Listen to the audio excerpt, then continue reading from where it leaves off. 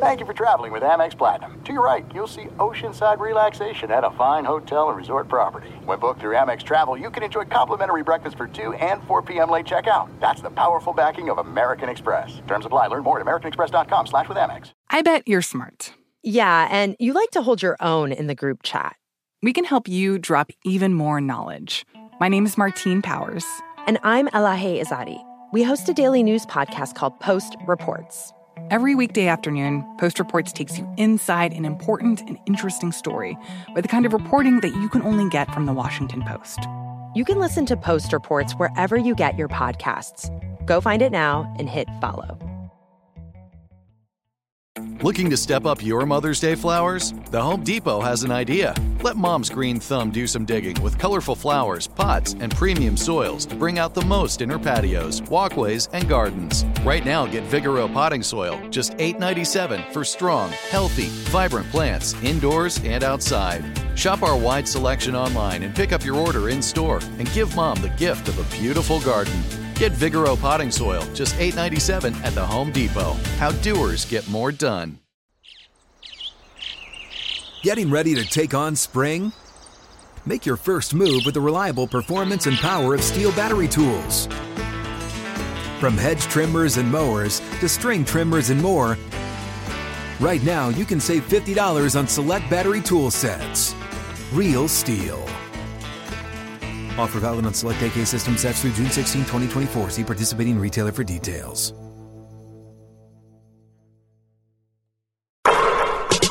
What's up, Open Floor Globe? I'm your host, Michael the Pod Pina, and I'm joined on the other line by my good friend, Sports Illustrated senior writer Chris Herring. Chris, how are you doing, good sir? I'm all right. Ready to dig into some Thanksgiving food, as I think a lot of people probably are at this time of year. We're recording this on a Wednesday, and I believe this will go out on Friday. So as you listen to this, loyal listeners, I will be eating a leftover Thanksgiving sandwich, probably my third or fourth of the afternoon. What is your favorite side, Chris? I love asking people that question. I was having this conversation yesterday. Sides, at least in Black America, the Black America that eats good, sides are better than the main dishes. Like, of course, turkey is okay.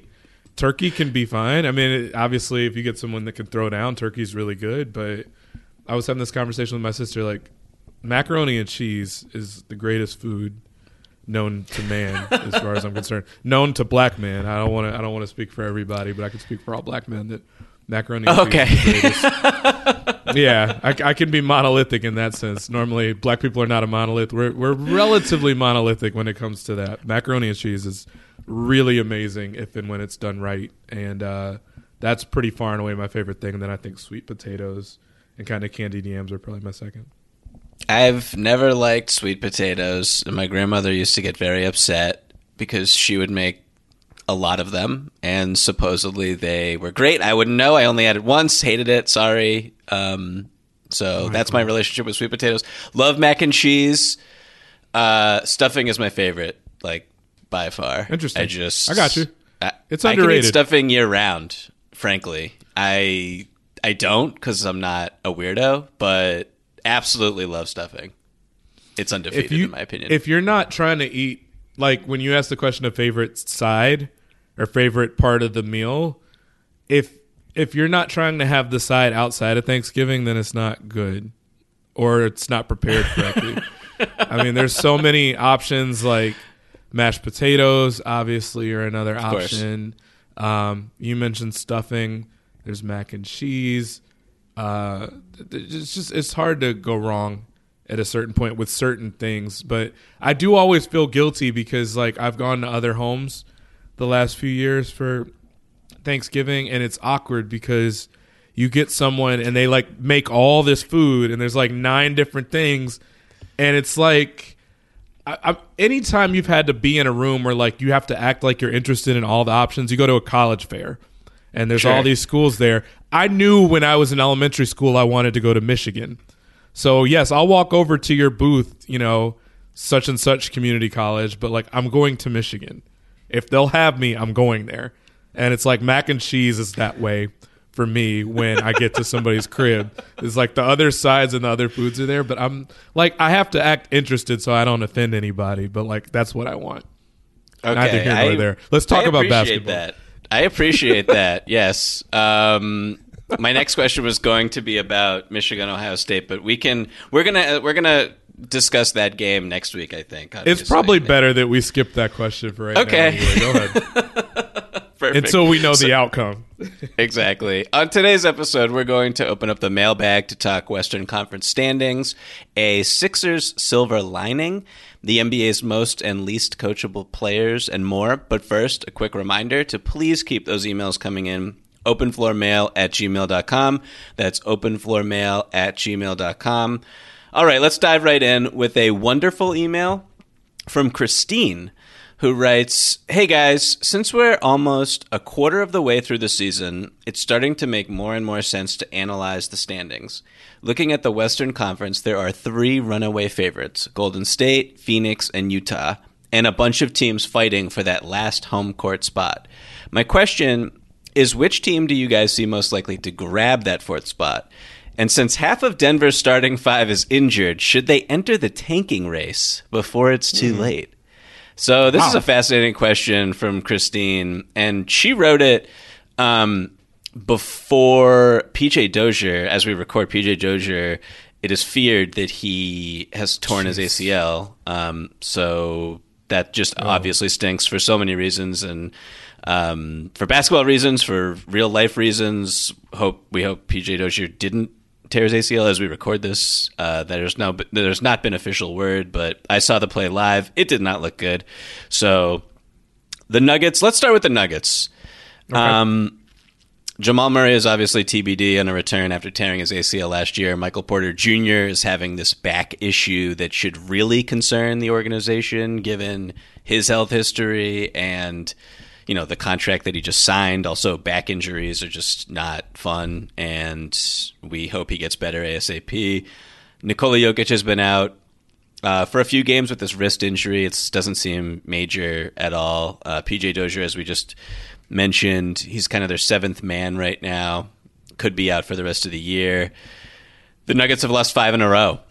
They're now 9-9. They're good for... That's good for 8th in the standings in the Western Conference, and they have a negative point differential. So I guess I don't think they should tank, of course, because they have Nikola Jokic, who's arguably the best player on the planet and having an incredible season.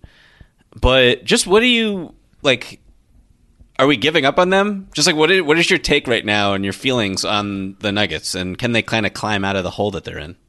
I mean, so let's rewind a little bit. We go back to not this time last season, but if we're a quarter of the way through the season almost, we'll say 2/3, 3/4 when Jamal Murray tears his ACL. The conversation that we were having at that time, because they were playing so well when he got hurt, and they had just gotten Aaron Gordon, they had won 6-7 games in a row after getting him, and they were starting to finally people were finally starting to notice that the Nuggets existed, and this is actually an interesting team. Oh, this is why people have been talking about Jokic this way. Oh, so when up to that point, I think a lot of people had started saying, or at least a lot of people that I really respect had started to say, watch out for the Nuggets. Like they're not even a dark horse at this point. They're just good enough to win this thing. And then Murray gets hurt. And then everybody kind of was depressed for a few days because they're like, that killed any shot they had of winning the whole thing. And then they still reeled off 12 out of 14 or whatever it was after that. Or maybe it was an extension of the streak they're on. I can't remember anymore. But they were still really good. And I say all that to say this. Jokic by himself can carry them. Now, he's not going to carry them to a championship. And with this many people out, I'm not completely convinced that he easily carries them to the playoffs. If Porter's not going to play another game this season, then I don't know. And granted, Porter had been very ugly to start the year. So it's not to say that, the way he was playing is a huge loss for them. But obviously having him out there and his spacing is helpful. So if we're looking at all the injuries they have, it would be hard to get them to the playoffs anyway. I think Jokic could do it. But if you're going to have Jokic back and healthy, I think you go for it with the idea that also Jamal Murray might be able to come back at some point. And so really what it turns into me is it kind of reminds me a lot of like, in some ways, Steph last season, where he's playing with a group that is, not perfect by any means and not at full strength by any means, but also it's just like this guy's got to put his foot on the pedal and go for 40 all the time. That might not be Jokic going for 40, but it could be Jokic going for 28 straight triple-doubles or something crazy that, would be unprecedented. And, I think he has the capability of doing that. Is it in their best interest to have him do that just to sneak into the playoffs? That's maybe the part of the question that Christine's asking, but I think it's a little premature to talk about tanking unless we're talking about Jokic having a long-term injury as well.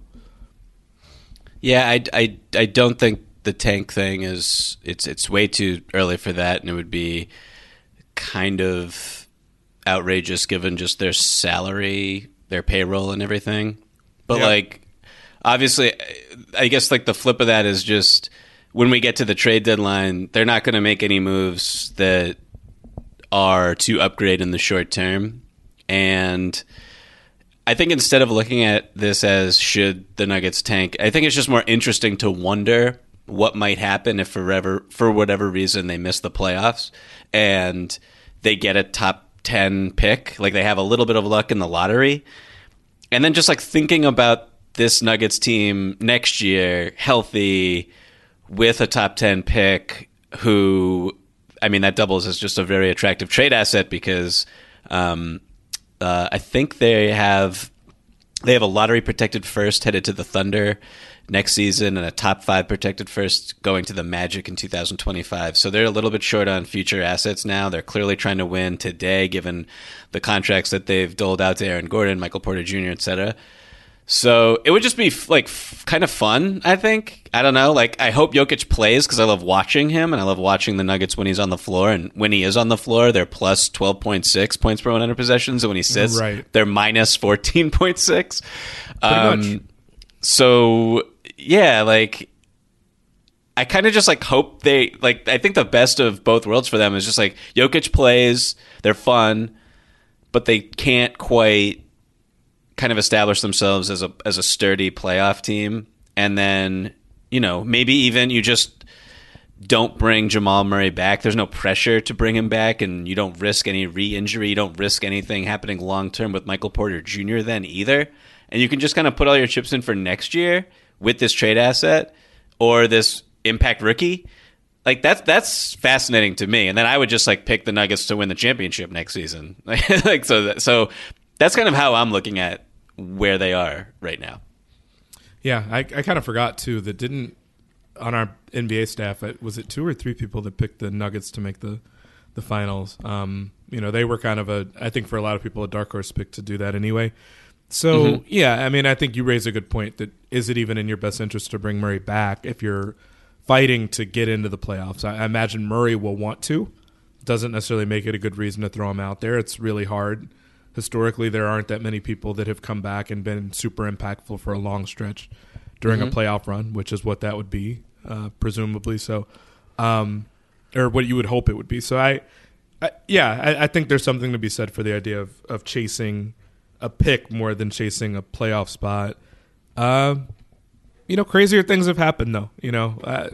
I'm curious to see what happens. It's not worth it if they're going to be up against a 1 seed. But if, I don't know. The after the first 3 spots in the West, it's kind of weird anyway. And I know we're going to talk a little bit about that. So depending on who you would draw or who you think you would draw in that first round, it could be worth it. We'll see. It'll be interesting. You're leading us right into the other part of Christine's question, which is really interesting. I guess, on the matter of, first of all, do you agree that the Warriors, Suns, and Jazz are kind of, it's just set in stone, assuming good health, that they're going to finish in some order 1, 2, 3 in the Western Conference? Yeah, I think that those 3 teams probably do finish 1, 2, 3 in some order. I don't think we know yet whether it'll be the Warriors 1 or the Suns. They're really not that much of a separation right now. What I would say is that I think after that, like Christine is suggesting, It could be anybody, really. I mean, I won't say draw them out of a hat. I do think there's more of a likelihood that the Clippers probably finish 4, or the Clippers or the Mavs. I don't see the Nuggets. In a normal situation would say by far the Nuggets look like the 4 spot, just because I think that they've got maybe the most continuity and high level continuity.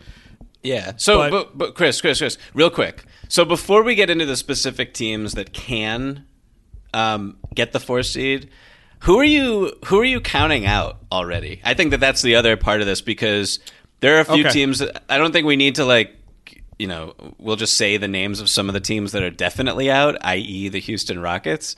But there's a few teams at the bottom or near the bottom, or maybe punching above their weight right now, that are really interesting to talk about. You have, if you just look at the standings right now, you have the Lakers obviously are 9-10 in 9th place. We just mentioned the Nuggets. I don't know how you feel about the Grizzlies. The Timberwolves are fascinating at 8-9 with a net rating that I believe is 5th best in the conference right now, +2. Yep. So, of the teams that I just mentioned, are you crossing any of them off, or would you say you be stunned? Okay, no, go ahead, tell me. Okay, let's just get right to it. The Lakers aren't going to finish as a 4 seed. They're not. We're waiting for them to get LeBron back, who it's not for injury, but the suspension. Mm-hmm.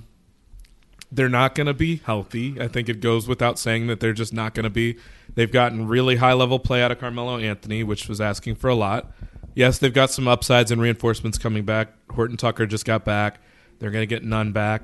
But I think it goes without saying that with Anthony Davis, it feels like playing Russian roulette with this man's body every time he's on the floor.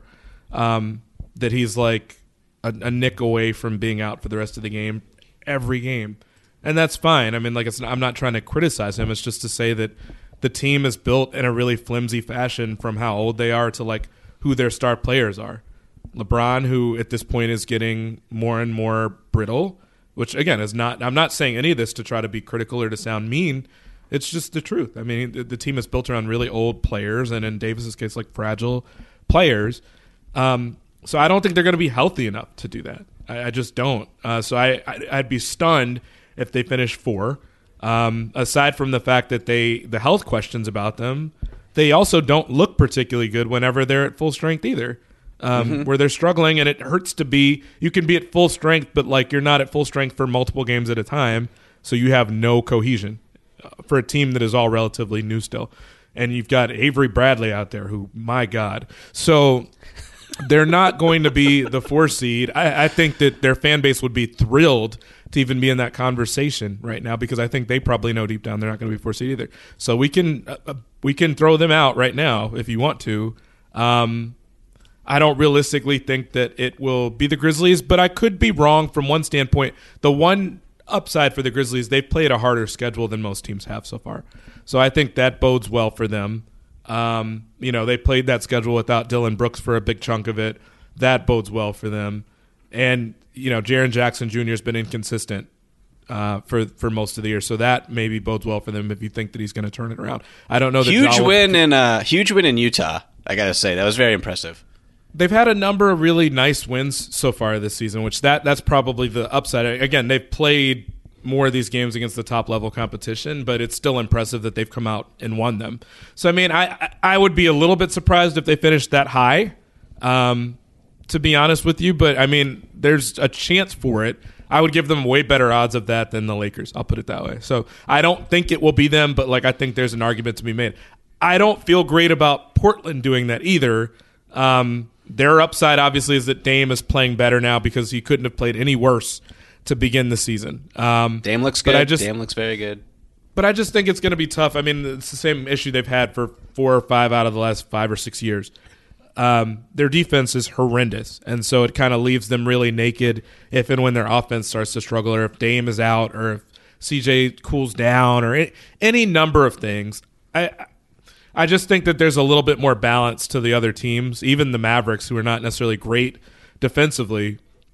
I tend to think that if there's going to be a year where they do it and they finish in the top half of the conference, this might be it. Porzingis is finally starting to put it together. Can he stay healthy? I think is the biggest question, which I always will have a question about that. So for me, I would say the Clippers to me strike. And by the way, you mentioned the Timberwolves, which I didn't really respond to. I don't think they're going to finish top 4. Is it realistic that they make the playoffs to play in? They're really streaky too. I mean, which is part of being a young team. What did they start 3-1, and then we didn't hear from them for another 2 weeks. And then they now all of a sudden have won 4 in a row. So I don't feel great about them as a top 4 team. I think that they can make the playoffs or get in as a play-in team or something like that. But I think the Clippers, for me, just from a balance standpoint and from the standpoint that they also could have a reinforcement coming at some point, regardless of where they're seated, they have the best chance to do something serious out of those teams. And I could still see them finishing top 4 if they do better on offense than they've done so far. Yeah, so I guess I'll start with... I want to start with the Timberwolves, actually, because they're kind of... I'm not like picking them to finish 4th or anything like that. If you just look at the standings, they're in 10th place, which isn't great. But then you look at their net rating, as I mentioned, and they're playing way above that type of record. They're 28th in win differential, according to Cleaning the Glass. So their point differential suggests they should be 10-7 or 11-6. And that's their net rating it is huge. And their net rating is 3rd best in the entire league over the past 2 weeks, only behind the Warriors and the Suns. So they're playing really good basketball now. They have a ton of talent.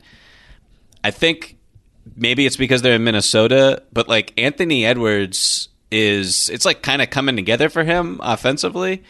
Some of his stuff, man. My God. Some of his stuff from night to night is just like otherworldly. He's so much fun. It's so much fun to watch him. He's crazy good. And he takes a lot of pull-up threes, and he's hitting them at a decent rate, actually, which is great. I mean, he's more accurate on pull-up threes than catch-and-shoot threes. And, I think earlier in the season there was a big issue with their crunch time offense and Karl Anthony Towns not getting the ball enough. They've kind of balanced it a little bit better towards him. He's still their best player. The defense looks, at least statistically, much better than it's been in like either of our lifetimes. So I don't know what it is. I was high on this team coming into the season because of some of the pieces that they added. Patrick Beverley, I thought that was a really smart addition. And it feels like they're kind of settling into something that's interesting. And I wonder if they'll also be aggressive at the trade deadline too. So even though they don't have a ton to deal. So I don't know, like it wouldn't I feel more optimistic about the Timberwolves than I do the Lakers, and I promise I'm not trolling with that statement. It's kind of how I feel right now after a quarter of the season. So there's I don't know. Not much to feel good about, like from the Lakers standpoint. Like even if record wise you're like it could be worse. That's about all you could say right now, realistically. Again, maybe that we have another person coming back at some point. And obviously, LeBron, you're hoping to get him back in rhythm.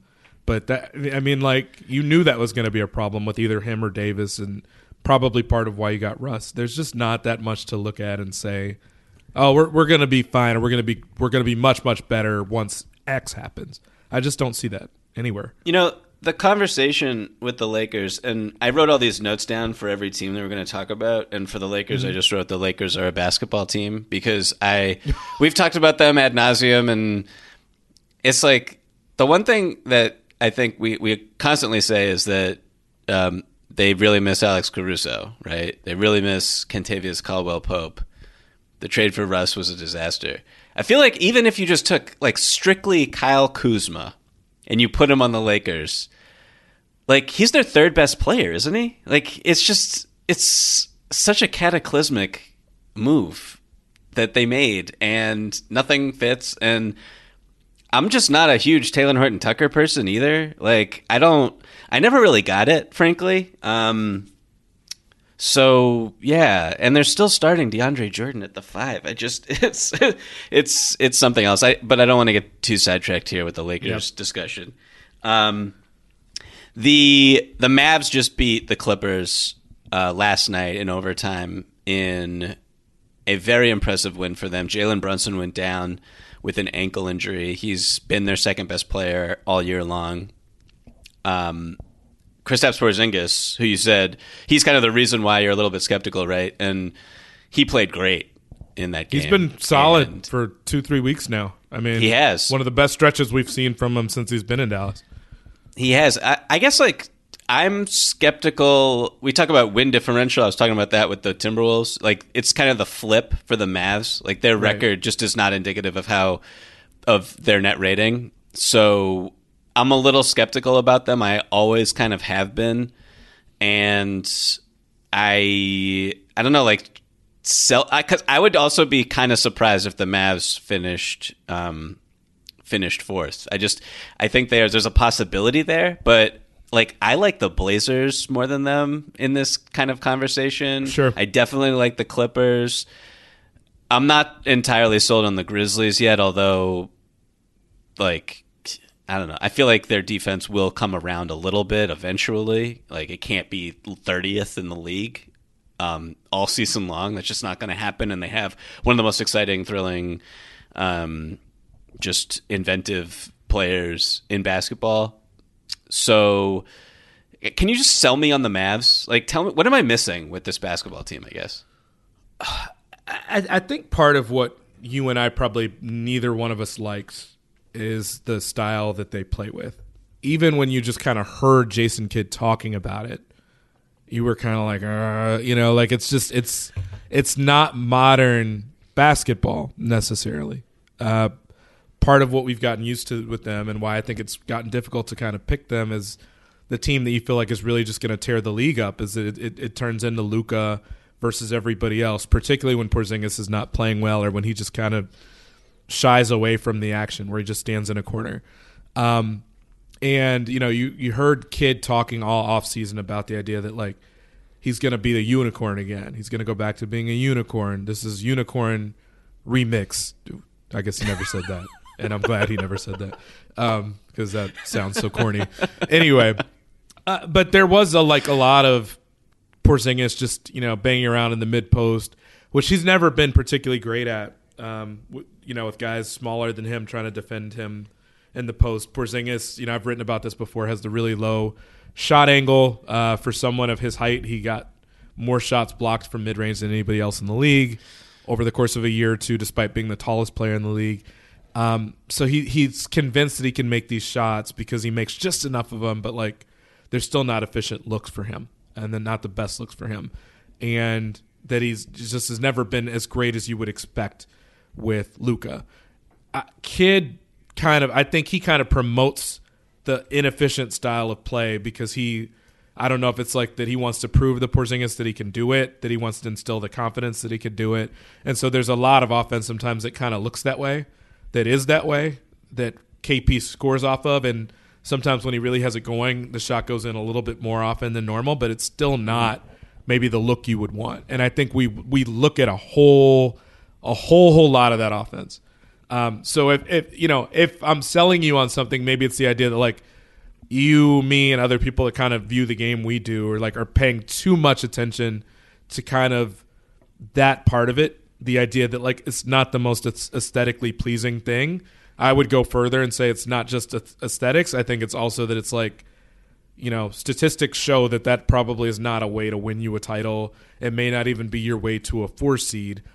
There's certain things that at some point kind of have to break differently. Like Finney Smith last year was just killing it, as one of their wing options that I think you're going to probably need more from him. I think that, it's probably not realistic that Brunson will be what he's been so far all year. Hopefully he's not injured and out for too long.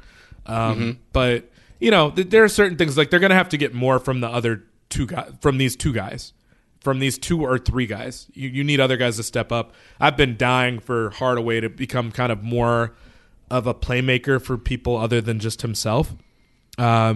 You know, it probably won't be this year, but they really, to me, I think we were talking about this a little bit the last podcast, that to me, I think they need one more guy who can create a little bit more. It's not 6 feet tall and Brunson. You know, like if it were Hardaway, it'd be great. I feel like it probably needs to be an outside guy. But I think for the main part, just to your question, I think that we're focused so much on how it looks.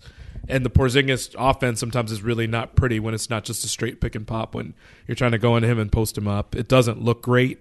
It's gotten them results enough of the time to where it's worked. But like you said, what you're looking at is the expected win differential. Like, I think there's some stuff there and some writing on the wall there that they're probably not going to finish for, but there is a chance for it. Yeah, so the on-offs with Kristaps are really, really, really ugly.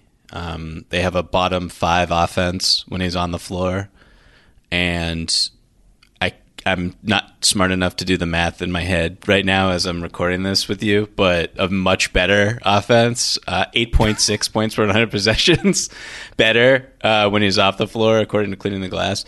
So I think that's just like what I'm seeing is reflective a little bit in the numbers, and despite the fact that Kristaps gets individual numbers and is getting them pretty great, and like every time he hits like a pick and pop 3, it looks good and it looks clean, and we know that those can get taken away against certain defenses. Right. So I don't know. I really appreciate your pitch, but I'm just like, I can't. It wasn't all a sell job. Like some of it was just like, man, it wasn't.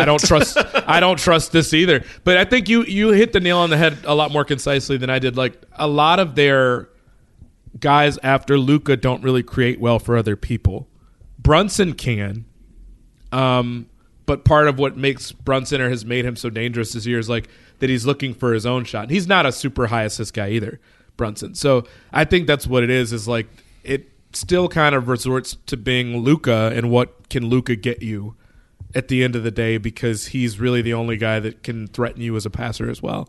And I think that's a huge part of their problem. So are we both picking the Clippers? Is that the 4 seed team to just like answer this question that Christine's giving us? I think so. I mean, I feel a lot better about their ability to move the ball with multiple guys that can do it.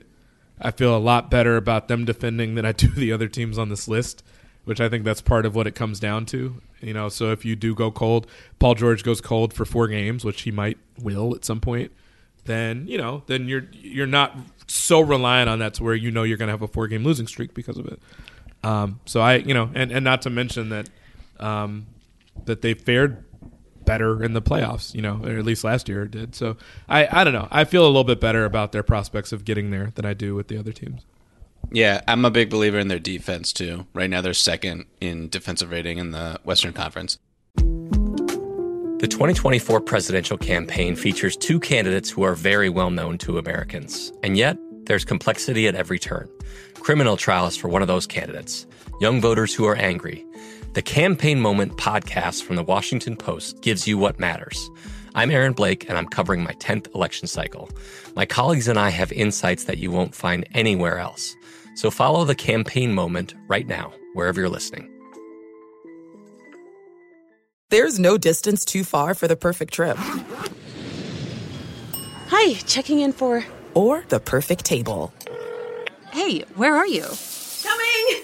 And when you get access to Resi Priority Notify with your Amex Platinum card... Hey, this looks amazing. I'm so glad you made it. And travel benefits at fine hotels and resorts booked through Amex Travel. It's worth the trip. That's the powerful backing of American Express. Terms apply. Learn more at americanexpress.com/withAmex. The Home Depot wants every mom to have their own outdoor oasis this Mother's Day. Whether that be a new space to relax or a beautiful garden upgrade. At the Home Depot, you could give mom a gift that's as unique as she is, with a stylish and comfortable place to entertain or relax for the mom who does it all. And with convenient delivery, you won't have to stress over getting it to her either. Looking to step up your Mother's Day flowers for the mom who's great with gardening? Let Mom's Green Thumb do some digging with colorful flowers, pots, and premium soils to bring out the most in her patios, walkways, and gardens with the Home Depot's Mother's Day savings event happening now. Get Vigoro potting soil, just $8.97 for strong, healthy, vibrant plants indoors and outside. Start your Mother's Day shopping and saving today by checking out the Home Depot's extensive selection online at HomeDepot.com or directly in store near you with convenient pickup and delivery options. See HomeDepot.com/delivery for details. The Home Depot. How doers get more done. Getting ready to take on spring? Make your first move with the reliable performance and power of Steel battery tools.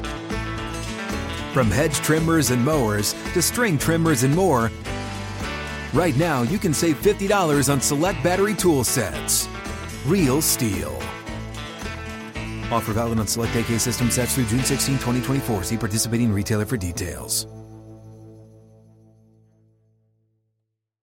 Okay, let's move on to an email from David, who writes, Rohan, Mike, and Chris, please feel free to switch the order of the greeting as needed for trolling one another. I don't know if you listened to our last episode, Chris, real quick, but Rohan was bragging because his name was first in an email that was sent addressing the three of us, and he thought that was because he was the best. And so I had to tell him that actually my name is first in most emails that come in. So that is what David is referring to, in case you are very confused. And I just wanted to kind of set the record straight with you that I am in fact the best. You can actually be tied for best with me, Chris. That's kind of what I think. But Rohan is definitely not the best. I just want to get that out there. Okay, wonderful. So David writes, I'm writing with a question about Sixers guard Tyrese Maxey. I live in Philly, but decided to put my money toward League Pass. I'm a Cavs fan, and I want to enjoy every moment of Evan Mobley. So I can't watch the Sixers legally. Not that I'm bitter. Here's my question. How close is Maxey to what the Sixers hope to get from Markelle Fultz? In other words, is there anything about Maxey's play that would make the Embiid-Simmons pairing more effective? Of course, you can also feel free to ditch this question and just talk about Evan Mobley. Love the show. Wishing you all good health and good times with your family and friends. Dave, thanks so much. That's a wonderful email, something I've been thinking about a lot. I think this is a fascinating question because in so many ways, Maxey has become the player that the Sixers needed for years with Simmons and Embiid low-key. Like, that is what they thought they were getting with Fultz. And, you know, I don't think that, and I know that Tyrese Maxey is not as good as Jimmy Butler, but having a pick-and-roll ball handler and then just another source of play creation in the offense to take some of the stress away from Simmons, particularly in the fourth quarter in crunch time, like, that is what they've needed, that type of player, ever since Jimmy Butler left. And ever since Markelle Fultz was unable to become that type of talent.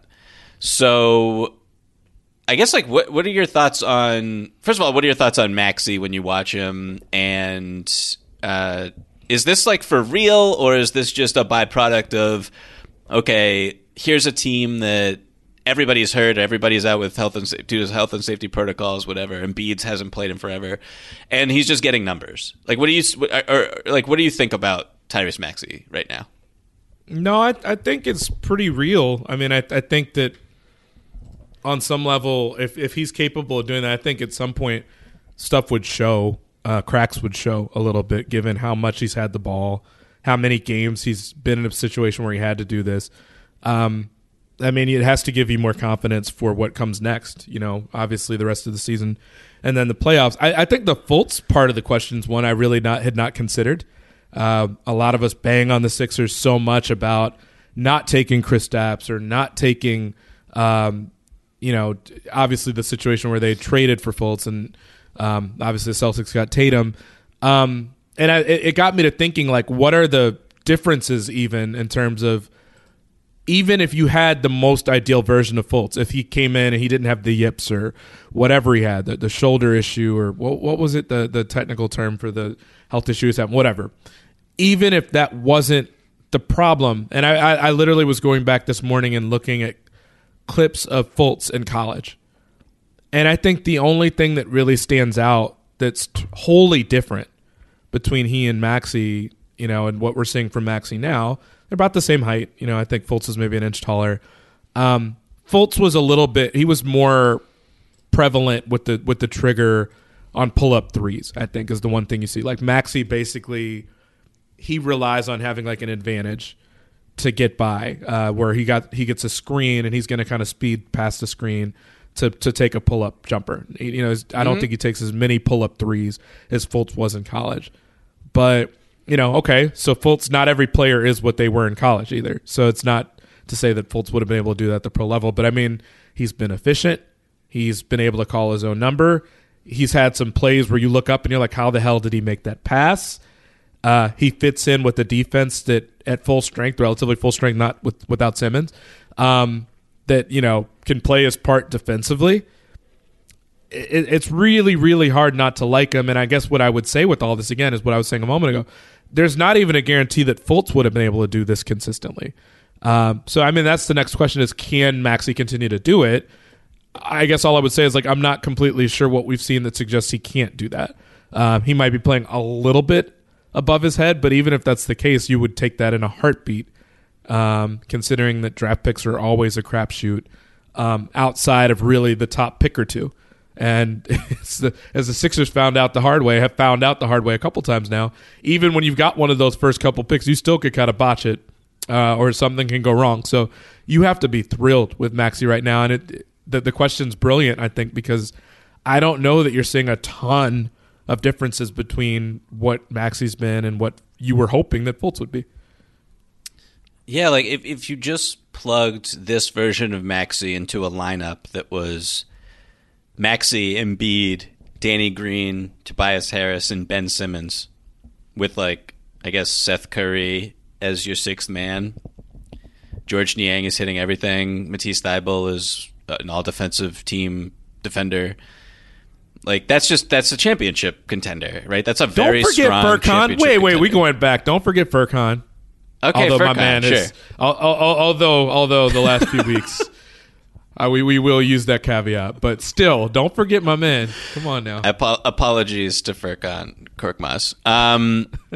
So, like, that team is, like, extremely good, right? Like, Maxey, he's had moments where you were talking about this, like, he just has looked like a borderline all-star. Like, the first step, he's like unstoppable on the drives. Like, he's got this tremendous touch around the basket. He's got tremendous floater. He never turns the ball over, which is one of his most impressive attributes right now, I think. He makes a lot of high-level reads despite being just 6'2". And, like, yeah, he's just what this team has needed forever to kind of alleviate some of the stress from the Ben Simmons, Joel Embiid relationship, the dysfunction that's within that partnership. So, like, yeah, it's just I teased this at the top as like a silver lining, but it's like more like a painful irony, I guess. So it's like the exact opposite. So apologies to Sixers fans. But I guess, like, just having Maxey work and click that's just tremendous for your organization going forward. And I think it also, this is a separate question, but, like, it totally changes, in my opinion, what Daryl Morey should be willing to get back for Simmons when/if they do trade him. I should say when they trade him. Like, because if Maxey, this is only year 2. If Maxey makes a third-year leap, like, what are we even talking about? That's like a borderline, if not someone knocking on the door of an all-star appearance. Like, I don't know. I think this is a fascinating development that more people should be talking about. It still just really frustrates me that Simmons is on this team, if we're being honest. I mean, I get that you don't want to trade him at his lowest value point. What are you realistically expecting that's going to lift this man's value at this point? Like, what are you waiting on? It's very clear it's just going to be a nasty he said about everything from last year's playoffs to Ben Simmons' mental state and everything else, and Ben Simmons having cell phones in his pocket at practice and everything else. And meanwhile, you've got Maxey playing the way he is. You had Seth Curry shooting the way he was. You know, you had a team that up until a week and a half ago or whatever it was in first place in this conference, playing above their heads for a team that I said all along I thought would still be pretty good if Embiid were healthy. You still have a team that could potentially be a championship contender if you trade Simmons for the right pieces.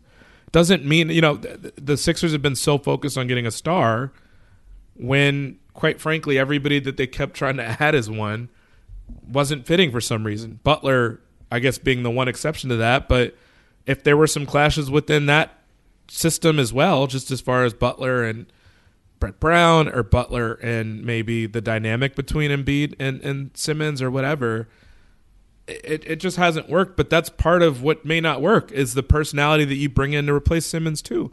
Just go get talent for the man. I mean, for years I've always said that I think one of Daryl Morey's biggest pitfalls is that he doesn't take into consideration the emotion and like the attitudes and the personalities of the players. We've seen it repeatedly with Houston, where he just would swap guys out that had a really big reputation for the moment. Jeremy Lin was there. Dwight Howard was there. Obviously Harden and Chris Paul and Russell Westbrook. And it just kind of becomes this roller coaster of like, we're going to swap this in, swap this out. And it's not the way that business is normally done in the NBA for guys of that caliber, of that name recognition. So now the irony is that when you've got a guy that like is talented and everyone knows is talented, that you know you could get some talent back for him. Maybe not Damian Lillard, certainly not Bradley Beal while his team is sniffing for first place, but like somebody, decent talent, and the idea that you're potentially holding that up, or you're at least partly responsible for holding that up when you've got a team that I don't really know what their ceiling would be if they hit on the right rotation guys, but I imagine it would be higher than what they are right now, which was good until they had everybody out of their rotation. It really actually frustrates me because it doesn't have to be the case, and the team is just kind of trying to stay above water for now when they have the potential to contend for the conference, I think, if you get the right rotation guys, especially with Maxey playing this way. Yeah, I mean, like, I was really kind of surprised when I saw that there was a report linking Simmons and the Sixers to the Pistons for Jeremy Grant, and like I think it was like Grant, Sadiq Bey, whoever else was in that rumor, and I think it was denied by the Pistons that any of those guys would be on the table, which is kind of funny. But, and I'm not saying the Pistons should definitely make a trade like that, but like just add Jeremy Grant to this situation, and it's just like a better basketball team and potentially a contender, if not definitely a contender. Given, like, I'll put a pin in this conversation by just saying, like, Maxey, I was looking this up last night. Maxey's one of the most efficient pick and roll ball handlers in the league this year. That's exactly the quality that they've needed as a team, particularly in the postseason. And he's finished more possessions as a pick and roll ball handler than Chris Paul, James Harden, and Shai Gilgeous-Alexander this year. Like, wow. He is for real. He is for real. He's getting better. Super young. Sophomore season. Add talent. Like, it's just such a waste to wait this one out. In that same article, like, James Harden was also mentioned as a possible trade partner. It's just like, come on, just stop. Can we just stop? Like, take Jeremy Grant. Be happy. It would be wonderful. You'd be a very good team. Your offense is top 5. Just, I don't know. Now I'm getting very frustrated. I am, but I felt like this. There was one time, and I'll let it go after this. There was one time we were doing, like, you did an outline for one of these, and I was like, can we please not talk about Simmons this week? Because, like, he was on the outline. And I'm like, we're going to have so many opportunities to talk about him. But part of the reason I actually don't want to talk about it is that I get frustrated because from the day that we had the podcast about the Christmas matchups, I've been frustrated at how relatively whole I felt like the Sixers could be without Simmons. And they've essentially shown that, where their record is okay even without him and Embiid, which I get that would not last over a whole season, but with Embiid back and with Embiid playing presumably much better than he did up until the COVID stuff, assuming that he would play a lot better and play like a star again, they will be fine if you get the right guys to plug Simmons with. That means actually doing your job. Like, that's kind of what I'm saying is, like, do your job. Go trade the man. Get talented players back for him, which is your job anyway, and go win games. And that's the frustrating part, is that they're capable of it. This feud is just really childish at a certain point. Stupid. But anyway, neither here nor there. What you got next for us? I bet you're smart. Yeah, and you like to hold your own in the group chat. We can help you drop even more knowledge. My name is Martine Powers. And I'm Elahe Izadi. We host a daily news podcast called Post Reports. Every weekday afternoon, Post Reports takes you inside an important and interesting story with the kind of reporting that you can only get from the Washington Post. You can listen to Post Reports wherever you get your podcasts. Go find it now and hit follow. There are some things that are too good to keep a secret. Like how your Amex Platinum card helps you have the perfect trip. I'd like to check into the Centurion Lounge. Or how it seems like you always get those hard-to-snag tables. Ooh, yum. And how you get the most out of select can't-miss events. With access to the Centurion Lounge, Resi Priority Notified, and Amex card member benefits at select events, you'll have to share. That's the powerful backing of American Express. Terms apply. Learn more at americanexpress.com/withAmex. The Home Depot wants every mom to have their own outdoor oasis this Mother's Day. Whether that be a new space to relax or a beautiful garden upgrade. At the Home Depot, you could give mom a gift that's as unique as she is, with a stylish and comfortable place to entertain or relax for the mom who does it all. And with convenient delivery, you won't have to stress over getting it to her either. Looking to step up your Mother's Day flowers for the mom who's great with gardening? Let Mom's Green Thumb do some digging with colorful flowers, pots, and premium soils to bring out the most in her patios, walkways, and gardens with the Home Depot's Mother's Day Savings Event happening now. Get Vigoro potting soil, just $8.97 for strong, healthy, vibrant plants indoors and outside. Start your Mother's Day shopping and saving today by checking out the Home Depot's extensive selection online at HomeDepot.com or directly in-store near you with convenient pickup and delivery options. See HomeDepot.com/delivery for details. The Home Depot. How doers get more done. Getting ready to take on spring? Make your first move with the reliable performance and power of Steel battery tools. From hedge trimmers and mowers to string trimmers and more, right now you can save $50 on select battery tool sets. Real Steel. Offer valid on select AK system sets through June 16, 2024. See participating retailer for details. So we have this email from Harvey, which is a wonderful question. He writes, Dear Michael, Rohan, and Chris, I enjoy your podcasts very much. Your extensive knowledge, together with your camaraderie and humor, put your podcast at the top. Now to my questions. Among the current great players, who is the most coachable? On the flip side, who is the least coachable? Who bounces from team to team? Who demands the ball continuously? Who demands coaches be changed? Who demands other players be traded? I look forward to your always knowledgeable comments, Harvey. Harvey, wonderful question. Look, in terms of most coachable, like, it just, Steph Curry popped into my head. Yep. Just not hard, not complicated. Yep. He personifies coachable. He's the most selfless one of the most selfless superstars of all time, given everything that went on with Kevin Durant coming there and him.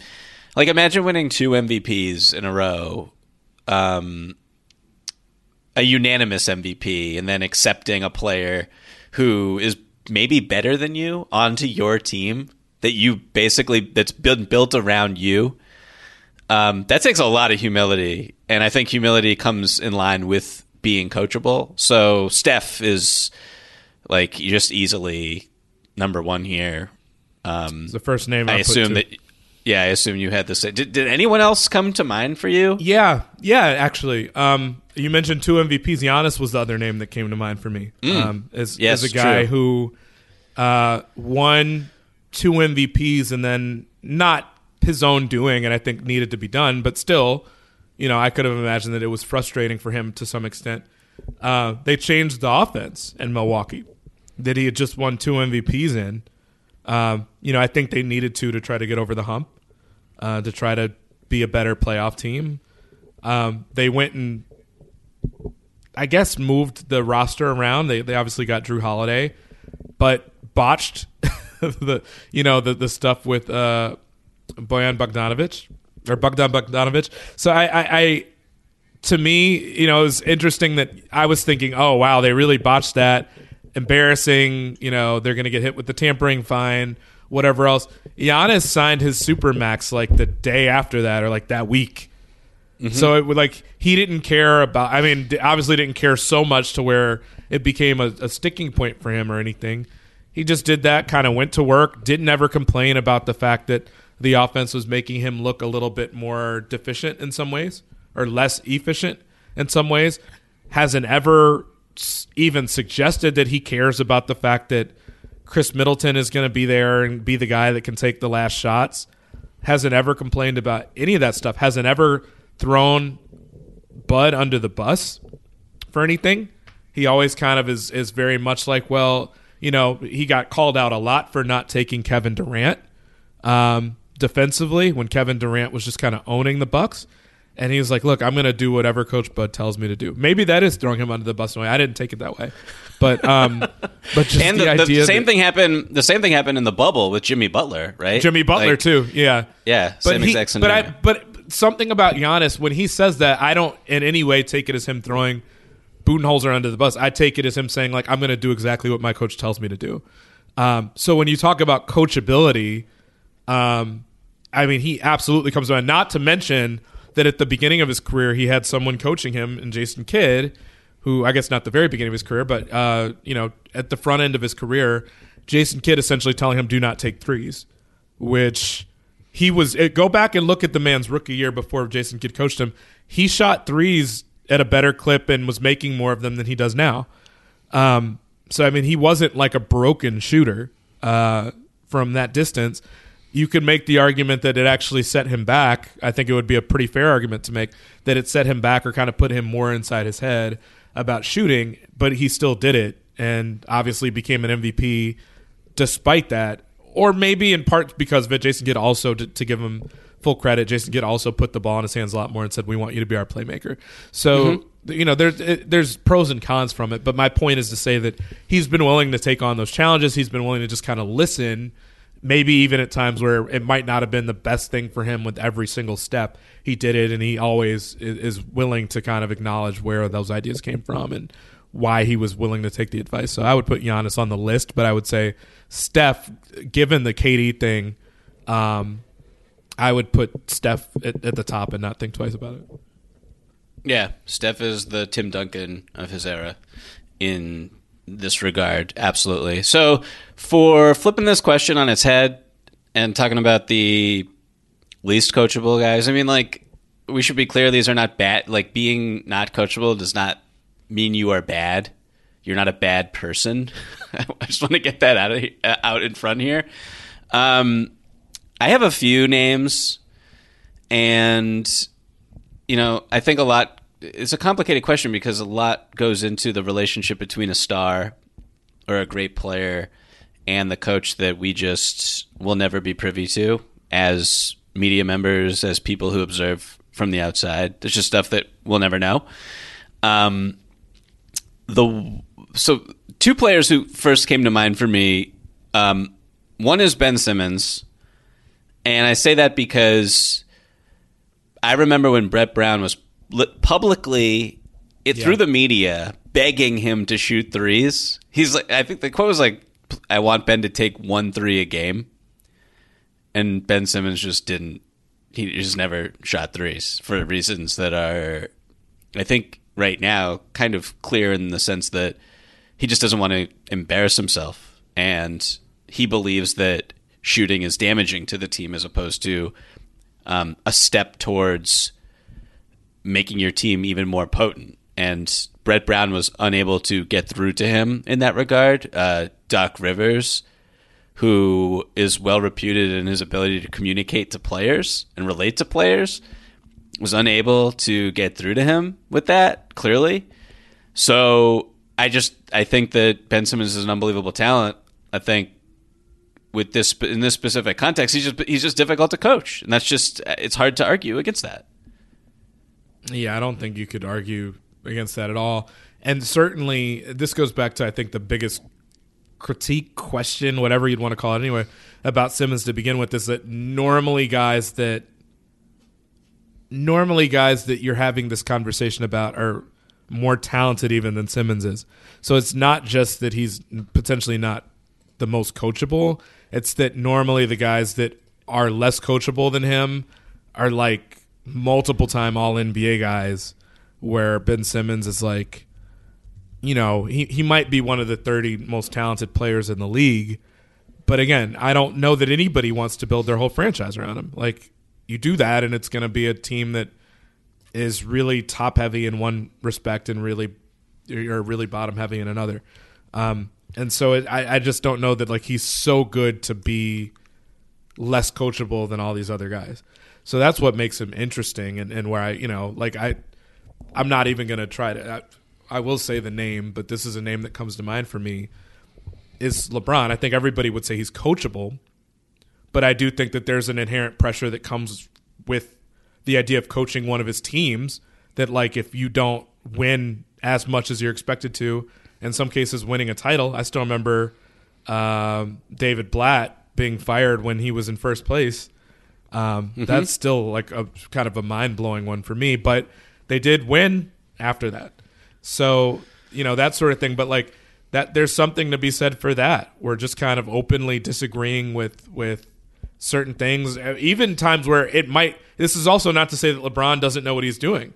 There was one time where I remember, was it that LeBron would, I mean, it's been reported at this point, I think Windhorst and other people have reported like that he kind of would override David Blatt as far as like last second plays, and the idea that like LeBron was going to be the one to take it out. He didn't want to be the one to take it out. He wants to be the one to catch it so that he could make a play in a last second situation. The idea that Ty Lue, you know, overrode David Blatt to not call timeout in a situation in that Bulls series several years back because it would have resulted in a technical foul. And then the idea that LeBron wants Ty Lue essentially to be the coach. So like, it's not to say that it makes LeBron an asshole. It's not to say that LeBron's wrong, because if that's what LeBron sees as best and he's the best player in the world, I think most people can understand that. But between the idea of like him taking it upon himself to call out teammates, whereas, you know, normally you don't see that. Normally a coach does that, if anybody, with the idea of saying, you know, the idea of fitting in and fitting out, the whole Kevin Love thing, you know, and just kind of, there are mind games that LeBron would play every now and then that kind of felt more like what Phil Jackson was doing. So it's not to say that like LeBron can't be coached, but, you know, if we want to go one step further, I think it's been out there that it was pretty clear that, didn't LeBron want, was it that he wanted Riley to come down and coach the team shortly after Spoelstra? I'm not making that up, am I? That's been reported somewhere. No, I believe that's been reported. It was when they were like 500 after, what are they, like 17 games or something like that? Yeah, something like that, like 18, 19 games. Yeah, so I mean, that's, you know, whether it was that he wanted Riley to come down or that he just didn't want Spo to be the guy, you know, that there have been times where LeBron's not patient. And there is part of me that when I look at stuff like that, I do wonder a little bit, like, even if LeBron did have a lot of input here and it was his idea, I think the Lakers still deserve criticism for the idea of, like, Russ. You know, like, if that was something LeBron wanted, it's not coaching necessarily. It's not like whether Vogel finds him to be coachable. It's just kind of like LeBron. I think it's well established that LeBron has had way more of a say and got way more of a say in a lot of these decisions, or wanted a lot more of a say, or made it known that he wanted something in a way that goes beyond even what a coach would be able to suggest sometimes. So that's what I mean by it. I don't mean that he's difficult to work with for coaches, but absolutely it turns up the temperature on coaches, I'm sure, just by LeBron being LeBron and who he is. Yeah, there was that instance during Game 7 of the 2016 Finals, though, where Ty Lue actually, and it was famous because Ty Lue challenged LeBron at halftime in front of the entire team. And I don't know how many coaches have ever challenged LeBron James in that way. like Ty Lue did. Our producer Shelby writes in right now into our little chat box here, Latrell Sprewell, which I thought was just a fantastic suggestion by I was Shelby. trying really hard not to laugh when he typed that. Good Lord. So I can imagine that he might be the least coachable. Yeah. Had to mention that one. Yes. I think just generally coaching superstars is really tough. And yeah. I wonder, staying on with the Lakers for 2 seconds, like, where do you put... We'll keep this brief because we have one more question we want to get to here. But Anthony Davis, just like... I don't think Frank Vogel's stupid. Like, I think Frank Vogel knows he has to play Anthony Davis at the 5. But Anthony Davis doesn't play the 5. So, how do you... Like, what is that all about in terms of this context of being coachable? If the I don't know if Frank Vogel's ever... I don't... They've... Like, before the season, that was kind of... It seemed like everyone was on the same page with that, too. That he was going to play the 5. And so, it's not like those conversations had to have happened. And he's not playing the 5. And they're terrible. So I'm going to come up with an analogy. It'll be real stupid, but I'm going to say it anyway. Oh, I can't wait. Like, it reminds me a lot of when you're a kid and your parents tell you have to go in the bedroom and sleep with the light off. You're like, but I don't want to because something might... I just, don't make me do it. And eventually you turn the light off and then you fall asleep and you're fine. That's kind of what this feels like. Anthony Davis has not wanted to play the 5 for years, going back to the New Orleans years. I mean, it's very, very clear he's never wanted to do that. The only time where there wasn't really a conversation about it that I can remember was when he played really briefly with Boogie. Because it was like, okay, both of y'all are going to play, so it's not really a question of whether you need to play up a position, down a position. I mean, he's like a center in today's NBA. It's very clear. It's better for him offensively, no question. I think, because I remember dealing with this a lot when I covered Carmelo in New York. Carmelo didn't really want to play the 4. And he, like, if you asked him directly, he wouldn't straight deny it that he, you know, that was a thing. And he's like, I'm willing to play wherever. But, like, he really didn't want to, and the people in the organization would tell you that. Carmelo would talk about how difficult it was to have to play against guys like Zach Randolph. So I will say this, and Davis's credit,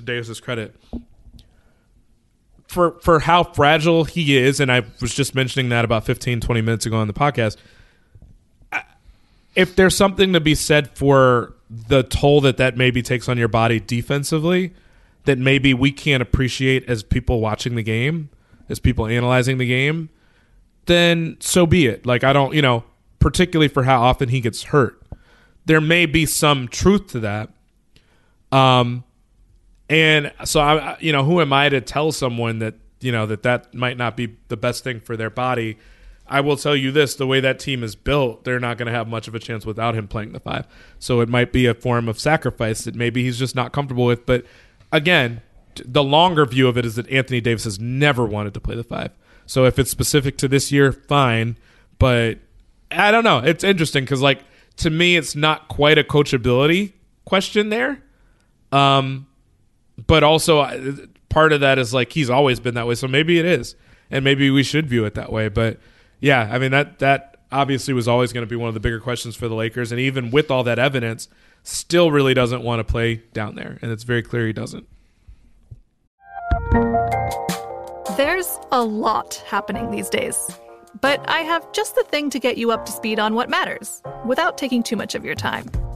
The 7 from the Washington Post is a podcast that gives you the 7 most important and interesting stories, and we always try to save room for something fun. You get it all in about 7 minutes or less. I'm Hannah Jewell. I'll get you caught up with the 7 every weekday. So follow the 7 right now. There are some things that are too good to keep a secret. Like how your Amex Platinum card helps you have the perfect trip. I'd like to check into the Centurion Lounge. Or how it seems like you always get those hard-to-snag tables. Ooh, yum. And how you get the most out of select can't-miss events. With access to the Centurion Lounge, Resi Priority Notified, and Amex card member benefits at select events, you'll have to share. That's the powerful backing of American Express. Terms apply. Learn more at americanexpress.com/withAmex. The Home Depot wants every mom to have their own outdoor oasis this Mother's Day, whether that be a new space to relax or a beautiful garden upgrade. At the Home Depot, you could give mom a gift that's as unique as she is, with a stylish and comfortable place to entertain or relax for the mom who does it all. And with convenient delivery, you won't have to stress over getting it to her either. Looking to step up your Mother's Day flowers for the mom who's great with gardening? Let Mom's Green Thumb do some digging with colorful flowers, pots, and premium soils to bring out the most in her patios, walkways, and gardens with the Home Depot's Mother's Day Savings Event happening now. Get Vigoro potting soil, just $8.97 for strong, healthy, vibrant plants indoors and outside. Start your Mother's Day shopping and saving today by checking out the Home Depot's extensive selection online at HomeDepot.com or directly in store near you with convenient pickup and delivery options. See HomeDepot.com/delivery for details. The Home Depot, how doers get more done. Getting ready to take on spring? Make your first move with the reliable performance and power of Steel battery tools. From hedge trimmers and mowers to string trimmers and more, right now you can save $50 on select battery tool sets. Real Steel. Offer valid on select AK system sets through June 16, 2024. See participating retailer for details. So let's close here with this email from Michael, who writes, "Hello, Rohan, Chris, and Michael. Please settle this question. My brother and I are debating what Michael's greatest troll is." And when I say Michael there, I am talking about myself. "Is it picking KG as the greatest one-on-one player of all time? Or is it trying to trade LeBron for Ben Simmons, Tyrese Maxey, and Matisse Thybulle? Please answer this debate." Chris, I cannot answer this question because I do not think I am trolling with either of these opinions. For the record, that's what I was going to say. Yeah. what were you going to say? I know you well enough to know that neither one of these were trolls. And I certainly, I mean, like, I remember us debating the first one when you and I were podcasting. So, like, you took me, to me, a troll is like you say something and then when you ask them for an explanation or a why, that they don't have anything to say, really. They were just literally just trying to tweak you. What I appreciate about you, and it'd probably not be Rohan's favorite thing to hear, is that when you say this stuff, you have like legitimate basis for what you're saying. The KG thing made sense to me. It's probably not the direction I would have gone in, but also if I have a hard time responding to you to say why that's dumb or bad or silly, you know, like KG is not who I would take, but also when you laid out your reasoning, I was like, ah.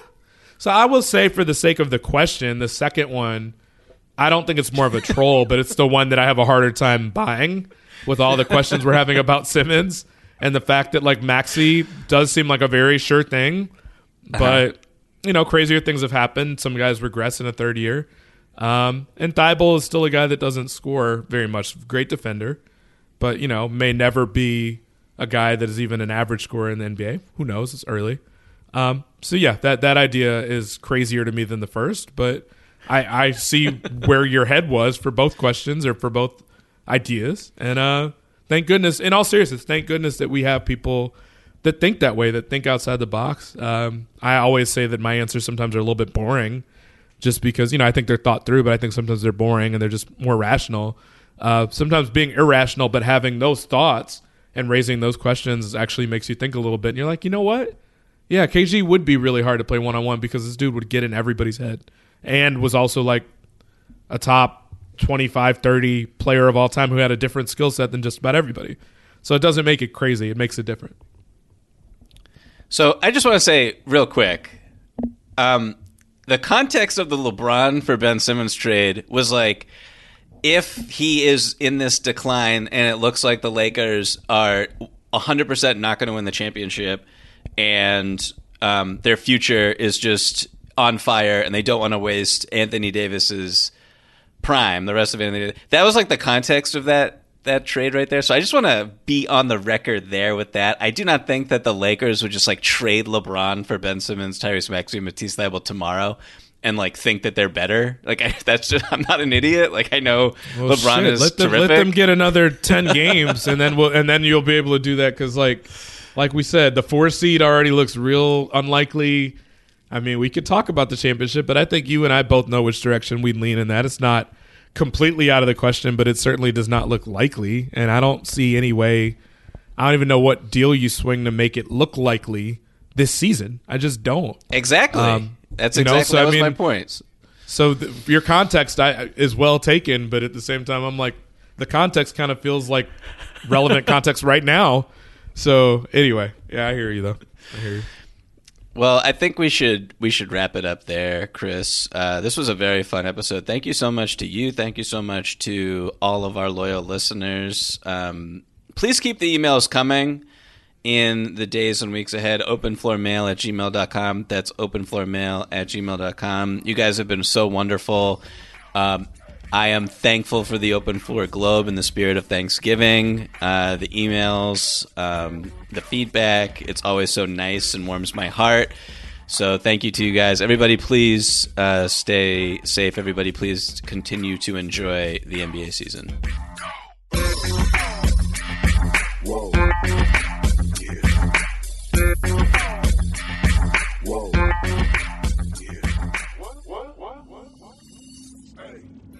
Open a limited-time 11-month certificate at Kemba Financial Credit Union. At 5.25% APY, it's more than triple the national average, plus it's a safe and secure way to grow your money. Visit your local branch or kemba.org/cb for details. Offer expires May 31st, 2024. APY equals annual percentage yield. Restrictions apply. $500 minimum and $250,000 maximum deposit. Advantage status required. Comparison based on bank rate average. Federally insured by NCUA. I'm Katya Adler, host of The Global Story. Over the last 25 years, I've covered conflicts in the Middle East, political and economic crises in Europe, drug cartels in Mexico. Now I'm covering the stories behind the news all over the world in conversation with those who break it. Join me Monday to Friday to find out what's happening, why, and what it all means. Follow The Global Story from the BBC wherever you listen to podcasts. Xumo Play is your destination for endless entertainment. With a diverse lineup of 350-plus live channels, movies, and full TV series, you'll easily find something to watch right away. And the best part? It's all free. Love music? Get lost in the 90s with iHeart 90s. Dance away with hip-hop beats and more on the iHeartRadio music channels. No logins, no signups, no accounts, no hassle. So what are you waiting for? Start streaming at play.xumo.com or download from the app and Google Play stores today. All you can stream with Xumo Play. Live Nation presents Concert Week. Now through May 14th, get $25 tickets to over 5,000 shows. That's up to 75% off a summer full of your favorite artists like 21 Savage, Alanis Morissette, Cage the Elephant, Celeste Barber, Dierks Bentley, Fade, Hootie and the Blowfish, Janet Jackson, Kidz Bop Kids, Meghan Trainor, Peso Pluma, Sarah McLachlan. Get tickets to more than 5,000 summer shows for just $25. On sale now through May 14th. Visit livenation.com/Concert Week to learn more and plan your summer with Sean Paul, Sum 41, 30 Seconds to Mars, and Two Door Cinema Club.